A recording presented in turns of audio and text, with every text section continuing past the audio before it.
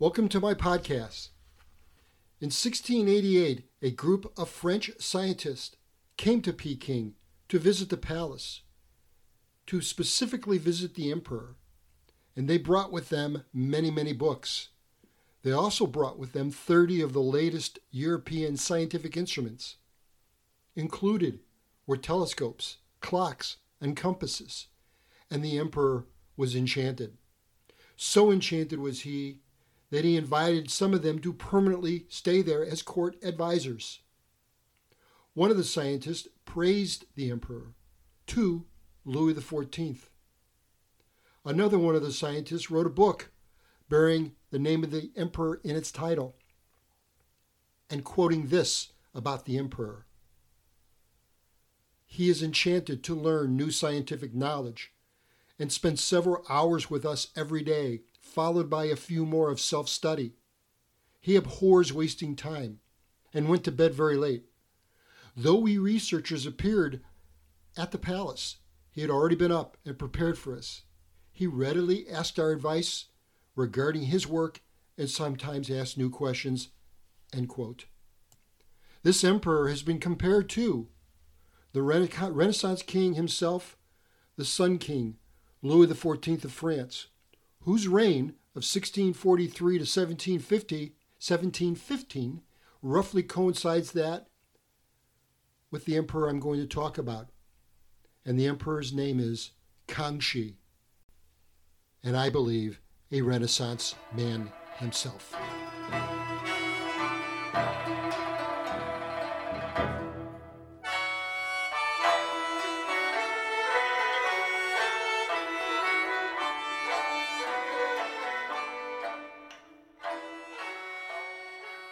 Welcome again to my podcast, The Rise and Fall of the Qing Dynasty, Cup of Solid Gold, and this is episode 6, Renaissance Emperor.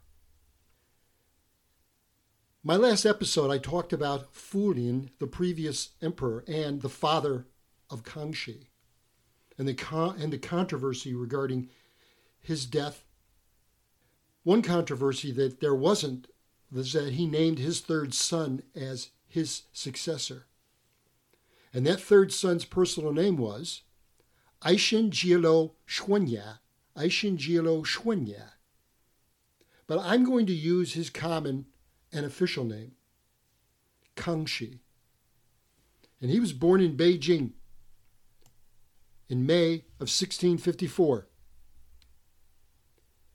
And he had the distinction of having the longest reign of all the Qing emperors. He was only 7 when his dad died, and he ascended to the throne. So that's two young emperors in a row, Kangxi and his father Fulin. He was raised by his grandmother, the Grand Empress Xiaozhuang, who was a consort of Huang Taiji, who was the second emperor and would have been Kangxi's grandfather. His grandmother was Mongolian. Kangxi's father was Manchu. Kangxi's mother was Han Chinese. And Kangxi's grandmother was Mongolian. So he learned to speak Mongolian and learned horsemanship from his grandmother. He learned archery from his Manchu father. And he learned Confucianism from his Han Chinese mother. It was said he could read and write by the time he was 5 years old. And he ascended to the throne in 1661. There were 4 regents appointed by his father. And I mentioned this the last episode. All the regents were conservative Manchu courtiers. All had extensive military experience. And those four were Albay, Sukasaha, Ubilong, and Swanee. Don't worry about the names. And they moved fast. And I mentioned last episode that they replaced the 13 offices that Fulin had created because it was run by eunuchs who were disfavored by the Manchus. And instead they put a household office to replace the 13 offices, and it was staffed with paid bondservants. But that's about all these four could agree on. They did not work well together. They were plagued by jealousy, rivalry, and power struggles. One of them died soon after Fulan died. Albay became the dominant one, a virtual dictator. Remember Duo-Arguen? Albay even executed one of the other regents. Kangxi eventually had had enough of this, and in 1669 he took control of his own dynasty, and he was 15 years old. He had Albay arrested at a wrestling match by the wrestlers themselves. But Kangxi would not have much time to enjoy his empire, because immediately or within a few years after he became emperor, the War of the Three Feudatories began, and this has also been classified as one of the Chinese civil wars. Also, there were problems with the Tongming Empire in Taiwan. I've mentioned that before as well. Throw in the Chahars, which are the indigenous tribes in Inner Mongolia, and you've got trouble. So who were and what were these feudatories? Well, let's start with the who. The first feudatory, and there was three of them, was led by a guy by the name of Wu Sangui. And you'll recall, those of you that have been listening to this from the beginning, that he was one of the Ming generals that had asked for help from Duo-Arguen and the Manchus to defeat the rebel army of the Dashing King. For his efforts in helping the Qing overthrow the Ming dynasty, he was awarded the southwest portion of China, what is now Yunnan and Guizhou provinces. The second fella was by the name of Shang Zhishin, and he, at this time, was an old man. His son would soon take over, and again, for Shang's help in defeating the Ming Empire, he was awarded a portion of southern China, which is now Guangdong province. The third feudatory was run by a fellow by the name of Geng Jingzhong, and he was his grandfather was the Ming general Chen Zhongming, and he was awarded for his help in overthrowing the Ming a portion of southeast China, which is now Fujian province. These feudatories were essentially vassal states.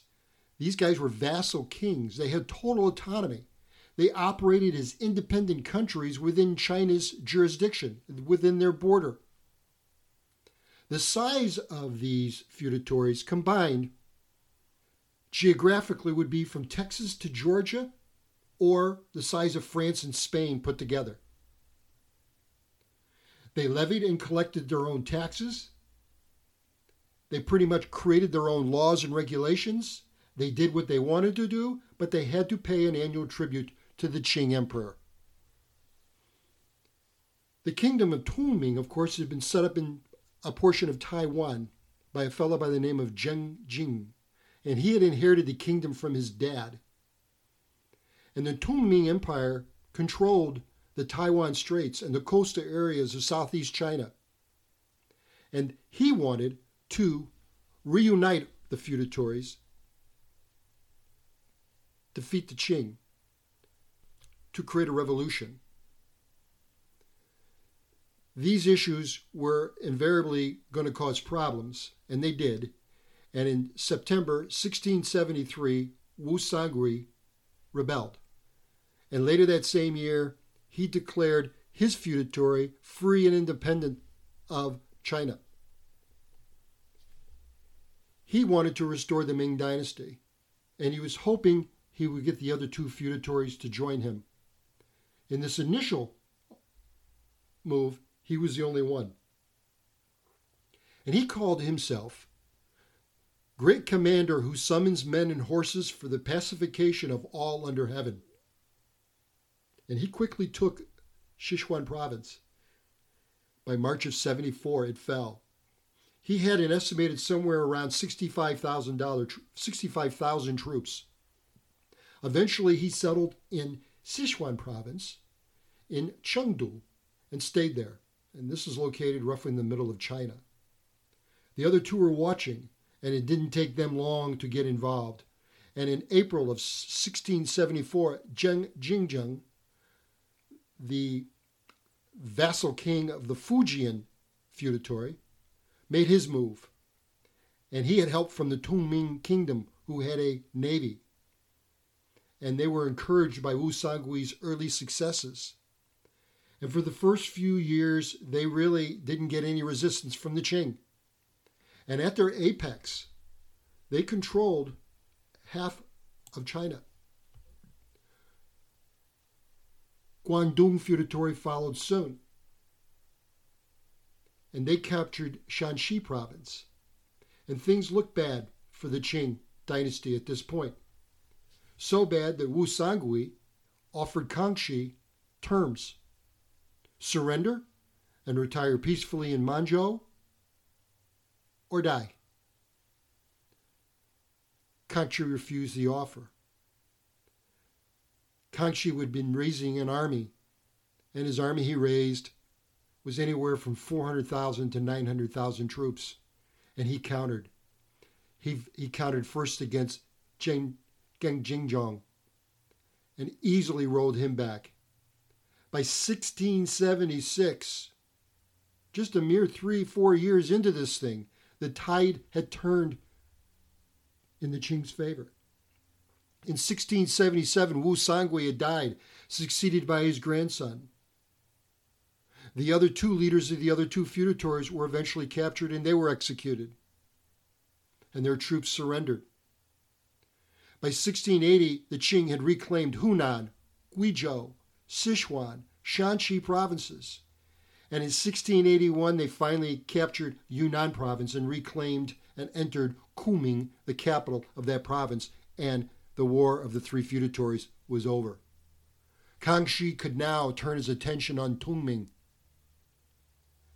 Years prior to this encounter, Kangxi had ordered the whole entire southeast coast of China be evacuated and moved inland 40, 50 miles so they could provide no support, and the Tongming Empire could expect no support from anybody on mainland China.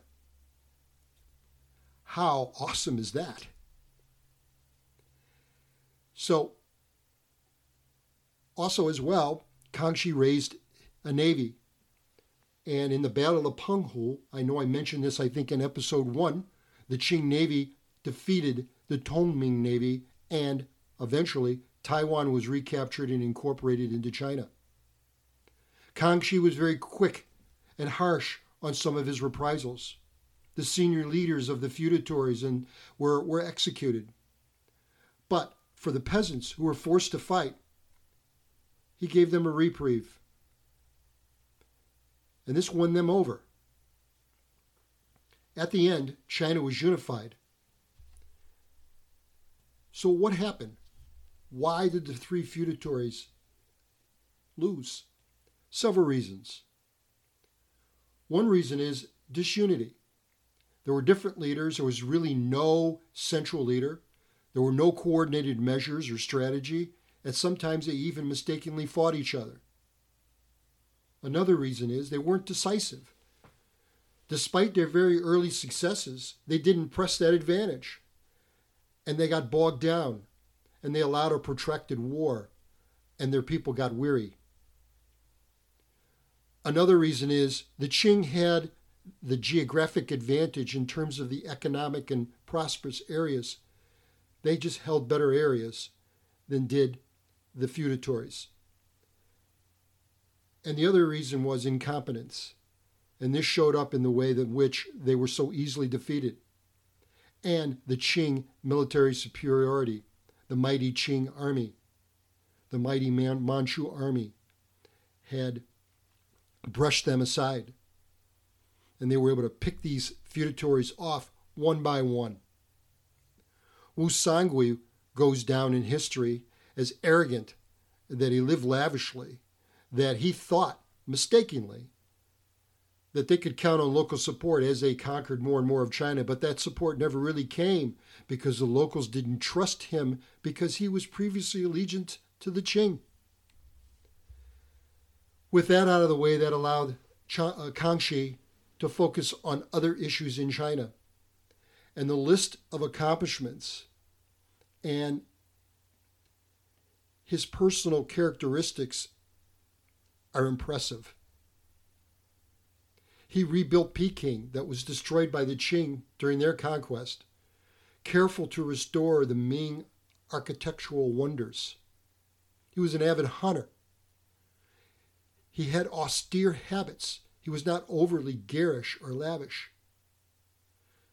He encouraged the production of very fine Chinese porcelain with very fine enameling with exquisite glazings. He opened 4 ports to foreign trade.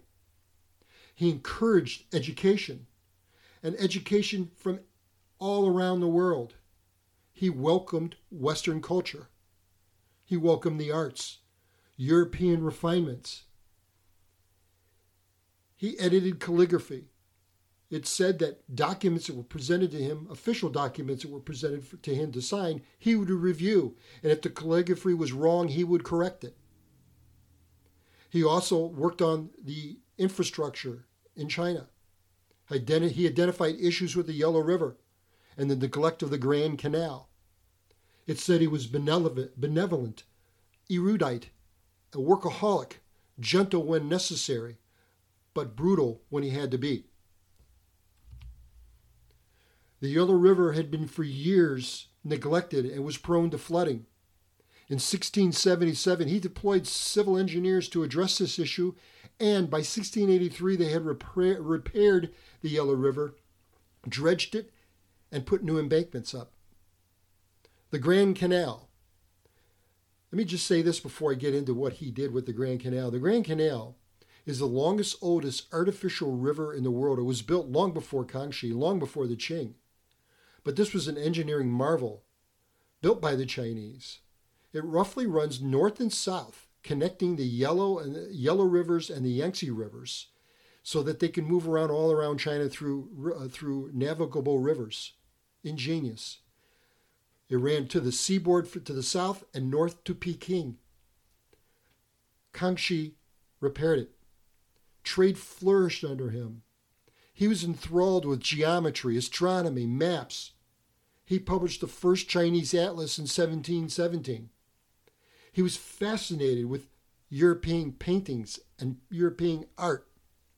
He appreciated Western medicine. There's a story that he was cured of malaria at the age of 40 by 2 European priests using frozen quinine. He built a lab at the Forbidden City that produced Western medications. He made his imperial household get smallpox vaccinated. He encouraged the rest of China to do the same. Remember, his father died of smallpox. And also remember, he had smallpox as a boy and was one of the reasons why he was chosen as the emperor, because he survived it. He survived it, and his face was scarred from it. Kangxi also never raised taxes during his reign. He had a close relationship with many Jesuit priests and allowed them to build a Roman Catholic church in Peking, grateful for the malaria cure. He had some Catholic priests as advisors. In 1692, he issued an edict allowing Catholic churches and legalizing the practice of Christianity in China. After Taiwan was defeated, he ordered the repopulation of the coastal cities that he had ordered abandoned. One can only imagine that massive project. With the southern part of China, Taiwan, and infrastructure matters in tow, he now turns his attention to China's northern border. And for many decades, Russian settlers, Cossacks, hunters, had been impinging on Manchu lands, going in there and hunting. And this was particularly troublesome.